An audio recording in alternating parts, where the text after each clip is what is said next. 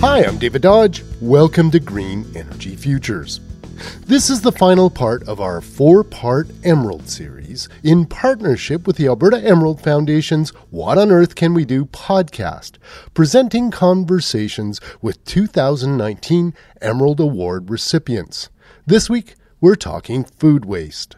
Globally, if food waste was a country, it would be the third largest emitting country in the world. Georgie Hyland is the Community Development Coordinator for Sustainable Produce Urban Delivery, or SPUD, an Alberta online grocery store that's turning the table on food waste. So food is wasted all across the supply chain, from farm to fork. So think of food waste as anything that is food that's being thrown in the garbage and then sent to the landfill. 58% of food produced in Canada is wasted at some point in the food supply chain. Food waste is responsible for up to 8% of the world's total methane emissions. Methane is a greenhouse gas, obviously contributing to climate change, and it is 23 times more damaging to our environment than carbon dioxide. A big culprit of food waste, grocery stores.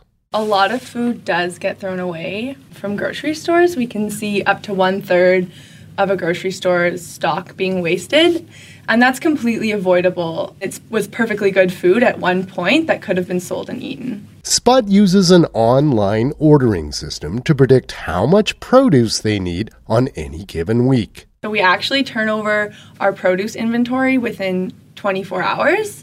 Up to 80% of it. It means fresher products for the customers and less food waste in the end. Some SPUD locations donate their food scraps to local farms for use in livestock feed and compost. Any food that SPUD can't sell, it donates to local food rescue organizations. The company has reduced its landfilled food waste to just 0.5%. We believe that we're starting to shift towards like a circular economy, and we need to be part of the solution. That means taking our packaging back and washing it and reusing it so nothing goes to waste. Taking items that aren't curbside recyclable in your municipality and working with specialized recycling companies to properly recycle those items. SPUD thinks of its delivery system as carpooling for groceries. It uses efficient routing technology to minimize fossil fuel consumption on delivery runs. They estimate that these strategies saved 300,000 kilograms of carbon dioxide emissions in 2018. Meanwhile, the average Canadian household wastes 26% of the food that comes through the door, or about 14% of Canada's total avoidable food waste. Then you can take a step back and say, how can I fix this? As with all waste management, it's important to remember the 3 R's. Reduce the waste you make, recover the food you don't use, and recycle your scraps into compost. Try not to overpurchase, plan your meals ahead, support a grocery store that's donating the product they can't sell to people who need it. And then don't throw food scraps in the garbage. If you're in a municipality where it can be collected as compost, do that.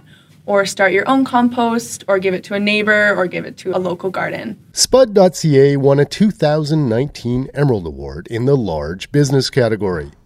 Learn more at greenenergyfutures.ca. For Green Energy Futures, I'm David Dodge.